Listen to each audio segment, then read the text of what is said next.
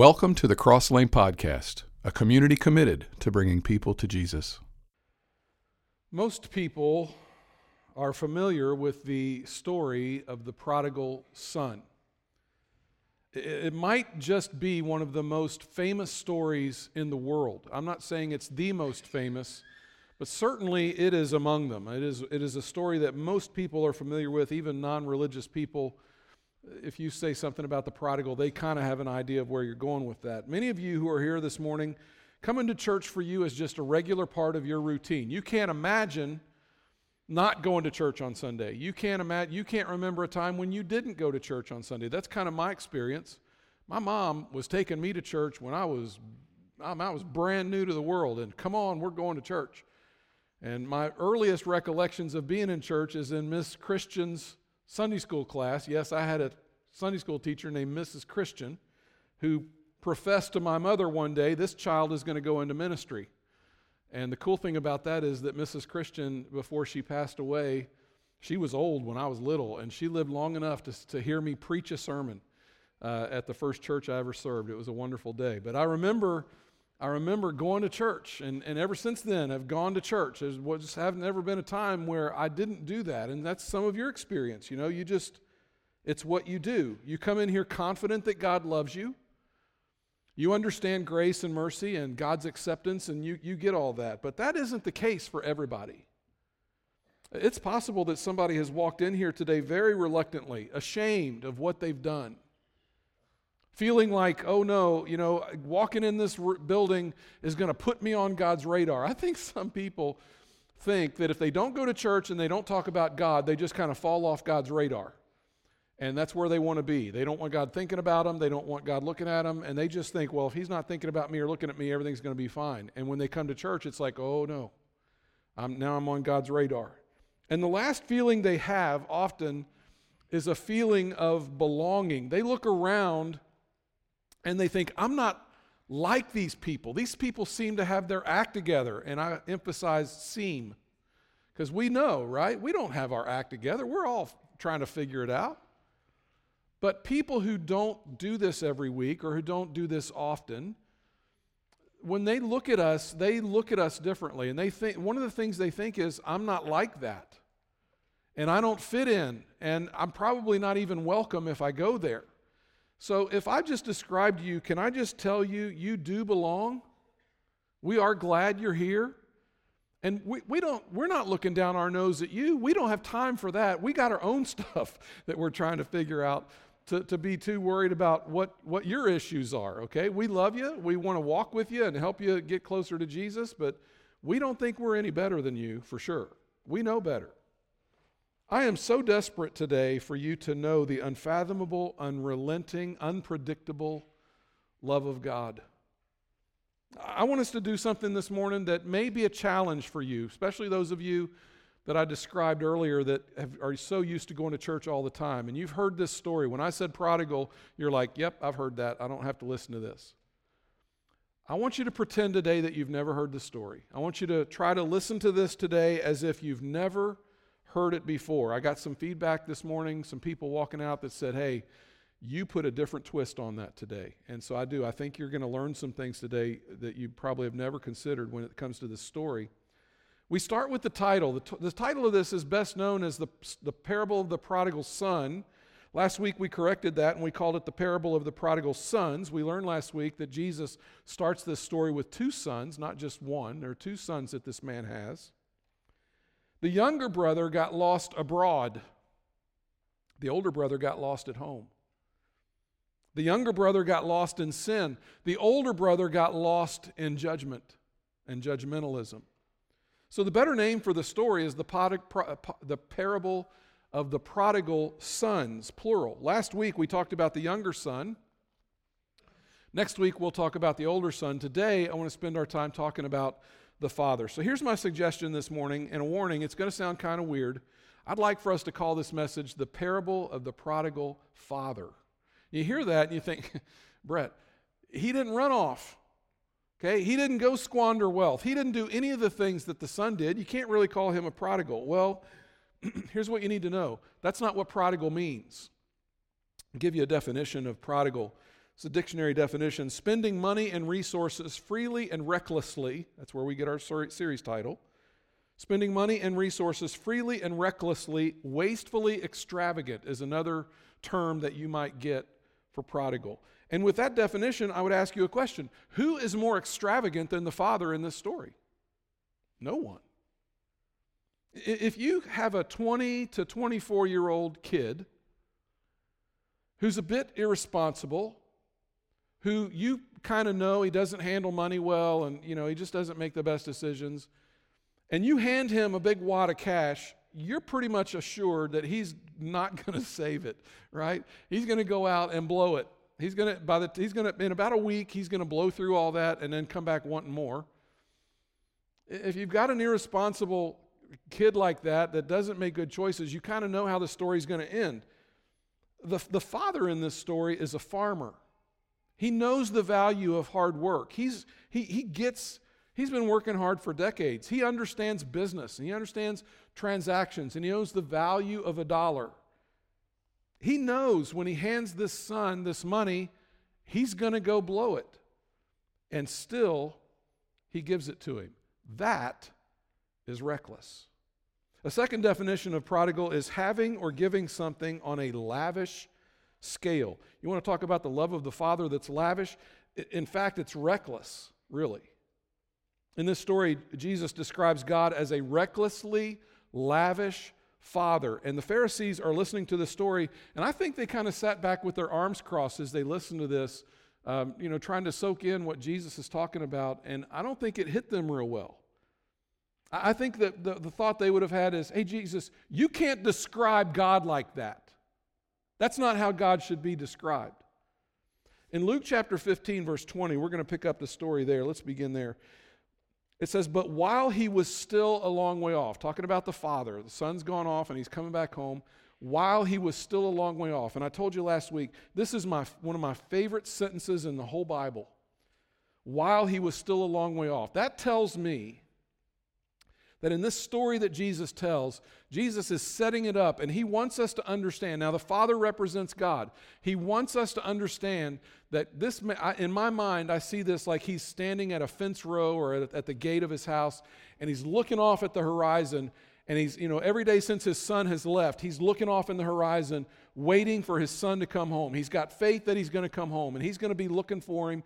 And when he sees that little speck on the horizon, he's going to know that's his son. While the son was still a long way off, his father saw him and was filled with compassion for him. He ran to his son, threw his arms around him, and kissed him. Now here's the question. Why did he run? See, here's what you got to know.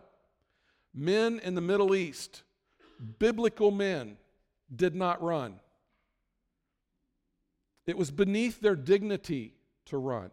Aristotle, the great philosopher, said, you can tell a man's station by his gait. Just, you wouldn't do that. If you're running, it meant that you were either the victim of a crime or you were a slave.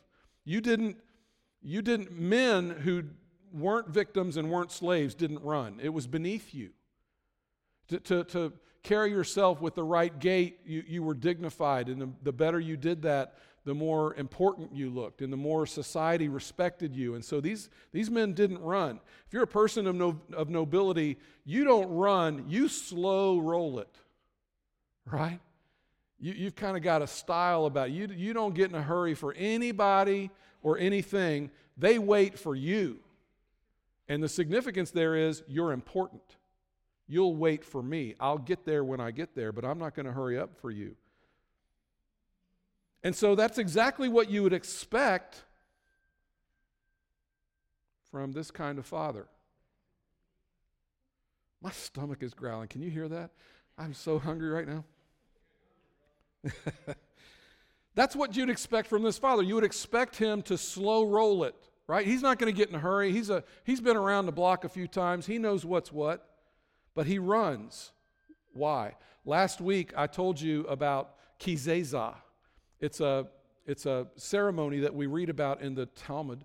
It's prescribed for the person who does what this son did. Now, they didn't, I told you last week, we don't have any record of anybody ever taking an inheritance before their father had died.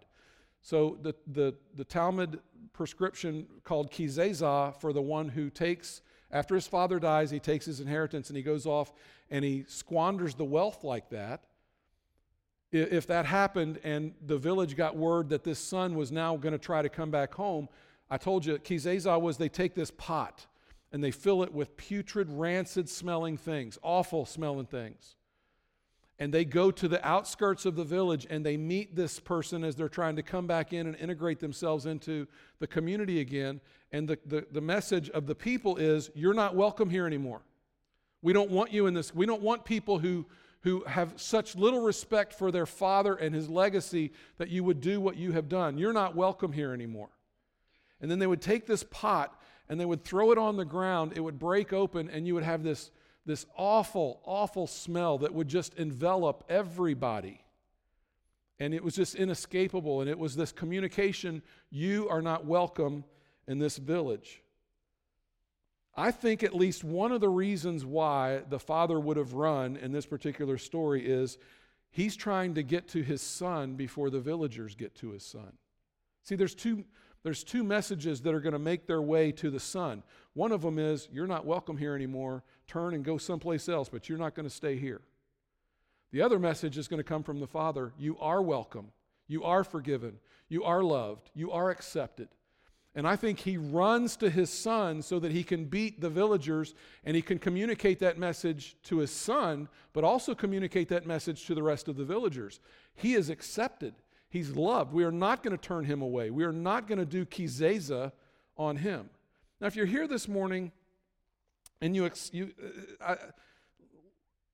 I think religious leaders, as they heard this, they're listening to Jesus tell this story. I think that they would say the way Jesus just described God is reckless. It's lavish. And I don't think that religious people today would like to hear God described that way either. There are a lot of older brothers in the church.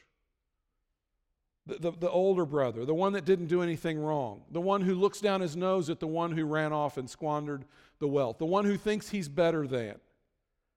There are a lot of older brothers who object to just accepting people back willy-nilly. We just can't do that. They got to earn their way back. I've encountered those people in churches over the years. And you might be here and you might think, well, if I have a problem, it's not that I've run off and it's not that I've squandered wealth or done anything like that. I've pretty much behaved myself.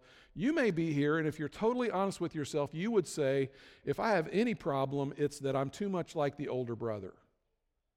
I have a tendency to think that I'm better than somebody else because I've gone to church my whole life. I have a tendency to think that I'm better than somebody else because I know all the verses and I can pray well and I pray and I give and I go to church. But here's what I would tell you. I think God is way more interested in the prodigal coming back home than he is about your or my opinion of him. And if you find yourself identifying with the older brother, my guess would be that your opinion of God is no different than that of those religious leaders because they think, well, God is all about the rules. God's all about the law. God is just. God would say, I'm less interested in your opinion of me than I am a relationship with you. Now, God does have rules.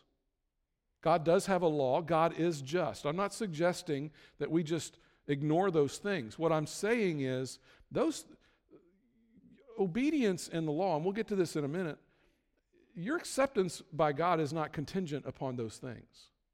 Okay, God wants a relationship with you, and I think it's in the relationship, when you get into a relationship with God and you understand how much you're loved, then you start to appreciate and understand what the laws are for and what obedience means and how it's beneficial. So that's why I think the father runs to his son, but that's not all he did. The father, who was recklessly, wildly generous, also receives the son.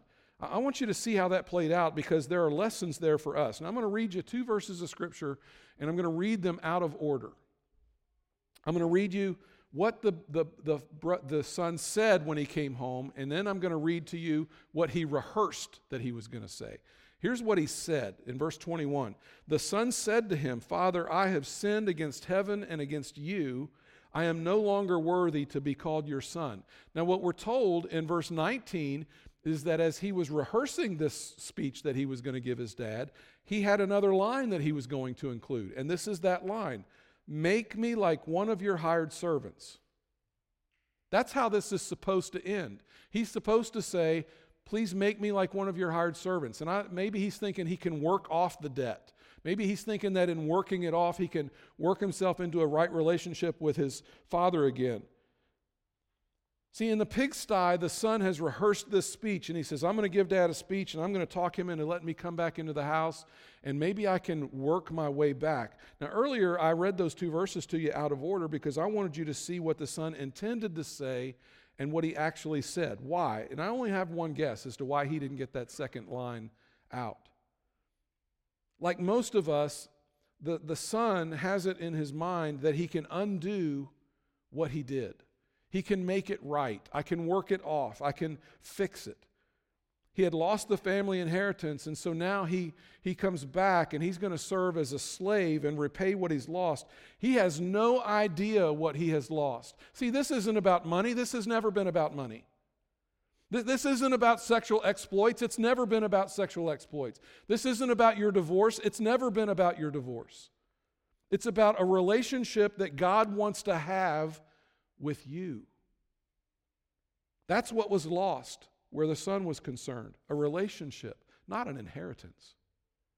And when the father recklessly embraces his boy, the son realizes, my offense against my father is not money that I can pay back. My offense is that I have broken his heart.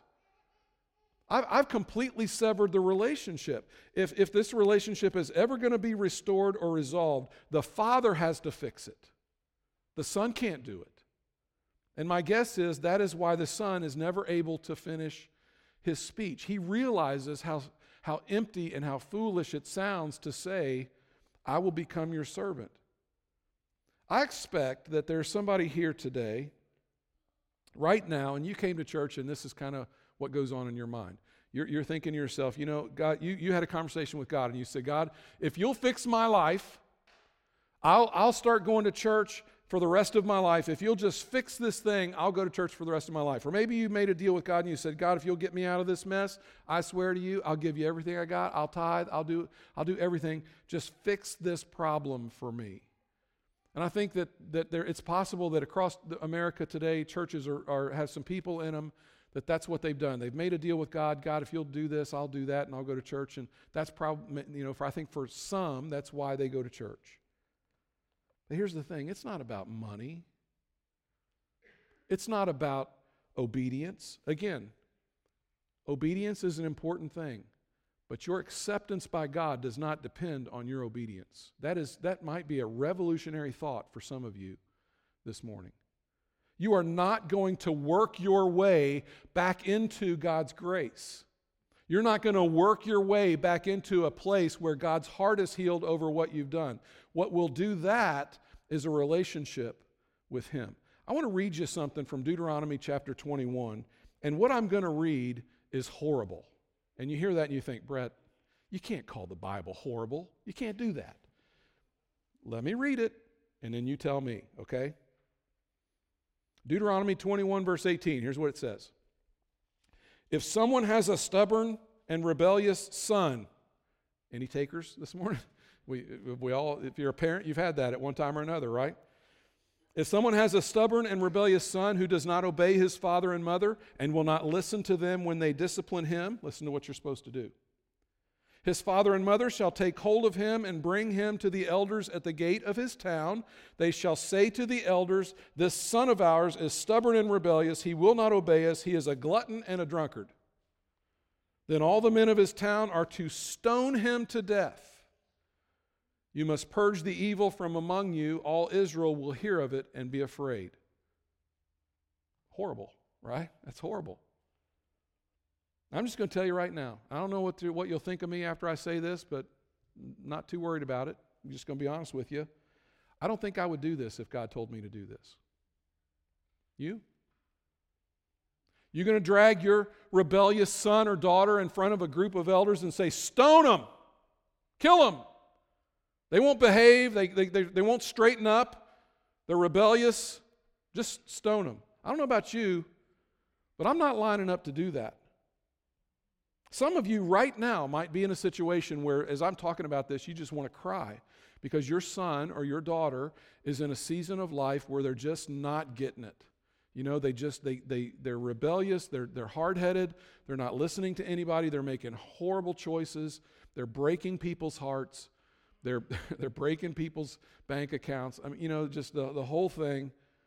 And your heart breaks for your child, and they're rebelling. Can you imagine taking that child in front of the elders and saying, just stone him? I mean, you know, that's what God said, and I'm on board with that, so just kill him. Here's the question this morning. Why would God give a law he knows we won't keep? I mean, as far as I know, I'm sure that somebody probably did this back in the day, but we don't have any record of it. As far as I know, it's not recorded in Scripture. If it is, you can show me. But I can't imagine that this is something that was done a lot, because I can't imagine a father or a mother getting to that place. Maybe they did, but it's just hard for me to imagine. The question is, why would God give such a law? And here's, I think, the answer. God intended to keep his own law. God would kill his own son. Not a rebellious son. A righteous, sinless son. He sent his son to die in my place and in your place. That's really the story of the gospel. And as we go all the way back to Deuteronomy 21, we get a glimpse of the gospel even all the way back in Deuteronomy 21. What we would not do, God did for us. Now, if you think I'm exaggerating this, I'm just going to go ahead and read to you the next few verses that are there in Deuteronomy 21 that come right after what I just read to you. They're interesting. Listen to what comes after this.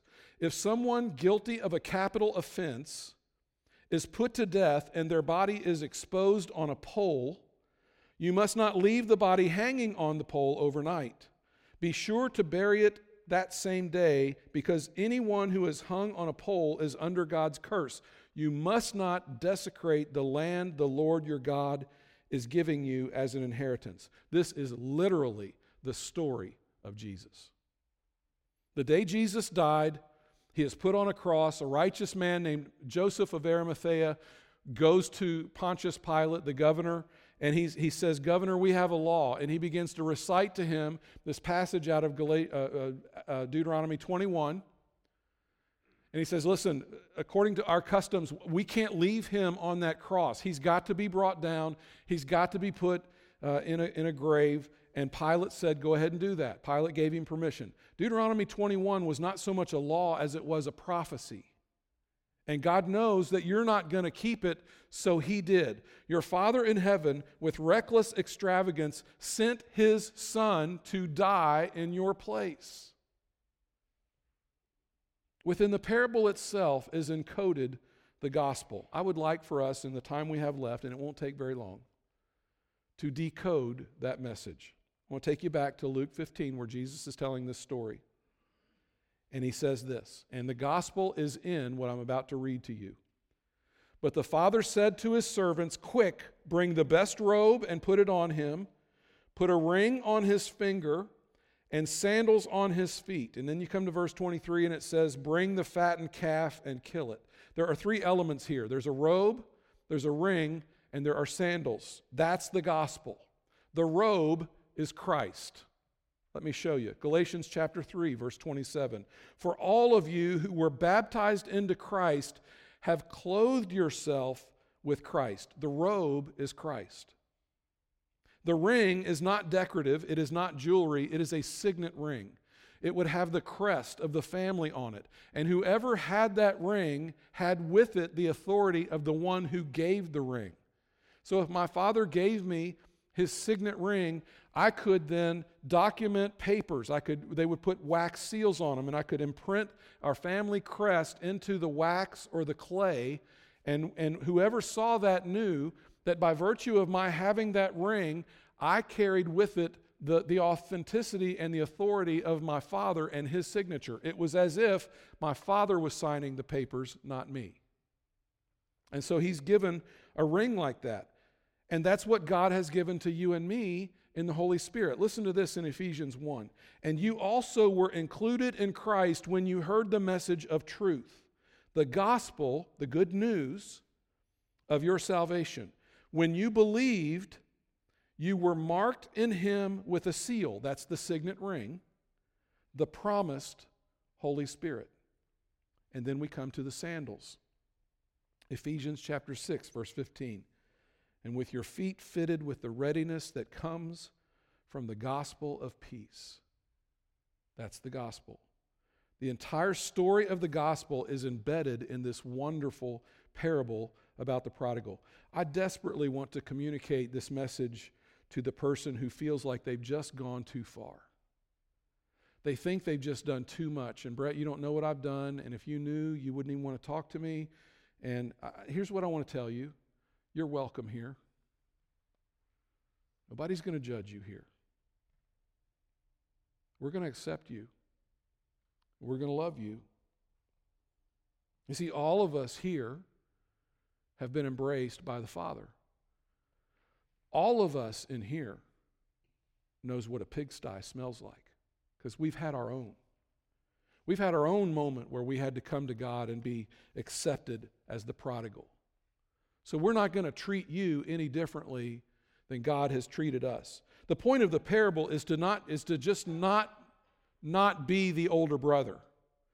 It's not just to not be the younger brother. The point of the parable is to embrace others the way the Father embraces the Son. We began in Luke 15, verses 1 and 2. The Pharisees are standing around, they're watching Jesus. All these kind of people of ill repute, these not great people are hanging out with Jesus. And the Pharisees are standing off and they're watching all that. And they notice that Jesus isn't chasing these people away. He kind of likes it that they're hanging around. He's with them. And eventually they speak up and they say, Jesus, how dare you? How dare you hang out with people like that? And Jesus said, listen, it's not about who I am. It's about who God is, and he is recklessly extravagant. And that's our call as Christians. Here's a serious question for you this morning. What would it cost you to become like the Father? What would it cost you to find somebody who's far from God and to be the Father for them and maybe tell them this story and help them to understand it maybe for the first time ever in their life? What would it cost you to sit down with somebody and share this story with them? In 1635, Rembrandt did a self-portrait, and this is the painting. This is a self-portrait. This is called The Prodigal in the Harlot's House. He was bragging about his wild living, his drinking, his spending. The woman on his lap is his wife, Saskia. One wonders what she thinks of the title of the painting, Prodigal in the Harlot's House. Sure she had a different perspective than maybe Rembrandt did. The year he painted this, 1635, his son Rubertus died. 4 years later, his daughter Cornelia died. 2 years after that, Saskia died, leaving Rembrandt alone with his toddler infant son. Rembrandt was a prodigal. He blew through all of his cash. He was wildly popular and very wealthy. He lost his family. He lost his dignity. He lost his money. By the time he died, he had lost his eyesight.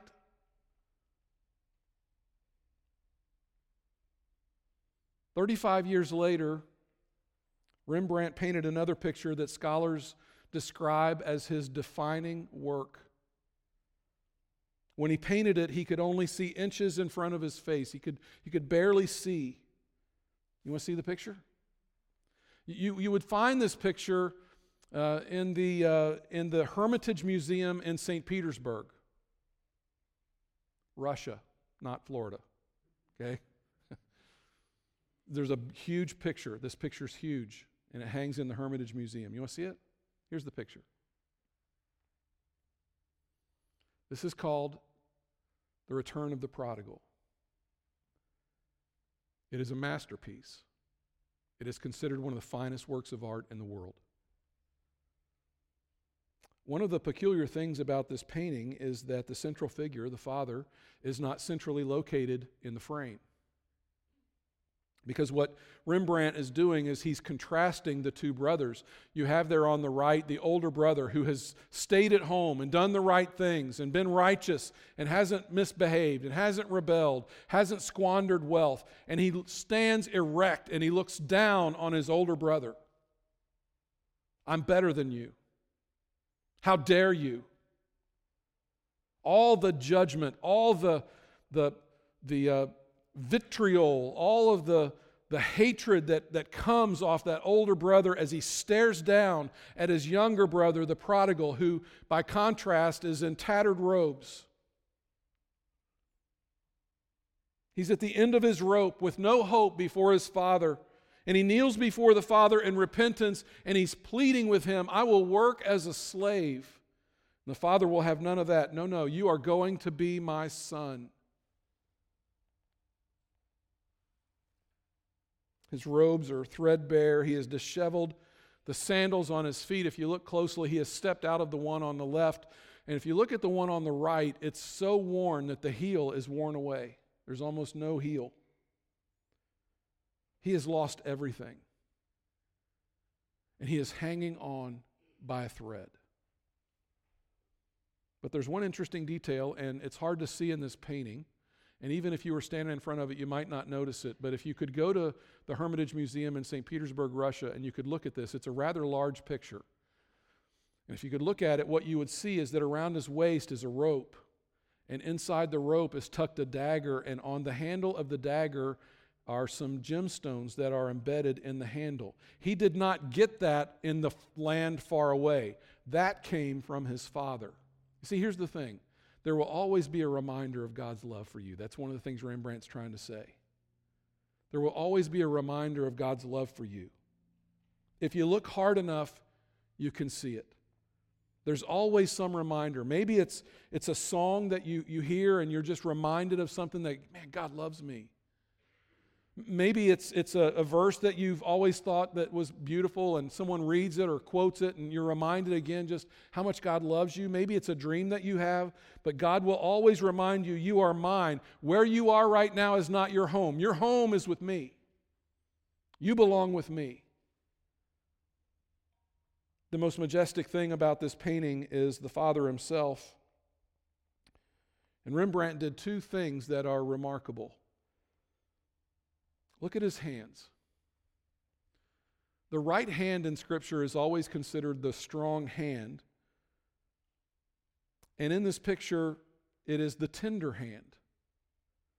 The right hand has the strength, but the right hand is also tender. And the hands of the Father match the feet of the Son. Where you are exposed, where you are undone, the strength of the Father in his tenderness, not in his law, but in his love, comes to you. God will put his strong hand on you and lift you up and raise you again to the position you were supposed to be to begin with. The hands of the Father in Rembrandt's painting are his own.